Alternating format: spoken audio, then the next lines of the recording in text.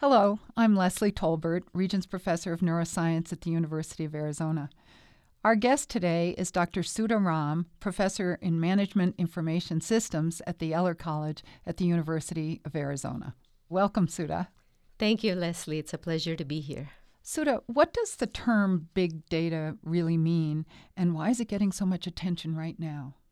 The term big data is very interesting, and a lot of people focus on the word big, which is important because there's a lot of huge volumes and quantities of data coming out from Facebook and streaming air quality sensors and Twitter and other sources. But to me, the most interesting parts of such kinds of data are really the timestamp that's associated with each of these pieces of data and the location that comes as a part of the data. For example, with Facebook, you know when someone is posting, you have an exact timestamp. With Twitter, there's a timestamp associated with it. With Amazon reviews, there's a timestamp. And very often, you also have a location from where people are posting reviews or comments, or even with air quality, you know exactly where the location of the streaming sensor is. And that's really, to me, the crux of big data, the timestamp and the spatial location.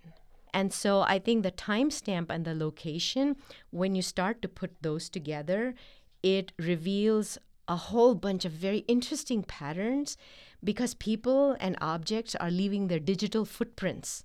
And when you start tracking those digital footprints, you can actually use it to predict where those footprints are going to lead in the future. And that's probably one of the most interesting things about big data. I had never thought about it that way, that it's not just big, it's different data from what we've had in the past. So tell us how you harness it and then how you extract this value from it. So there's another thing associated with big data, and that is these digital footprints with the timestamp and location. This is coming from many different sources. So from wearables, from things like from cars, the smart cars that Google is developing, that's based on big data because it's tracking locations of people, things like that.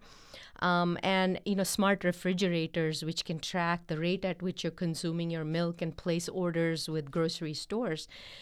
So there's a lot of marketing-related things, value that you can extract. But more interesting than that, I think, is really you can use big data to make drastic changes in healthcare. For example, we can use social media data, looking at posts that people make on Twitter, combine it with electronic health records that tell us about people's health history, combine it with air quality streaming sensor data, and we can use it and incorporate it with machine learning techniques, which are quantitative algorithms for looking at patterns. And we can use it to predict, for example, how many people might show up at an emergency room with specific types of complications like asthma or other respiratory conditions. At any given time. At any given time. So you can look at the past 7 days data, for example, from Twitter, from air quality sensors and electronic health records, and use it to predict the next 48 hours, which can be very useful in helping the hospitals set their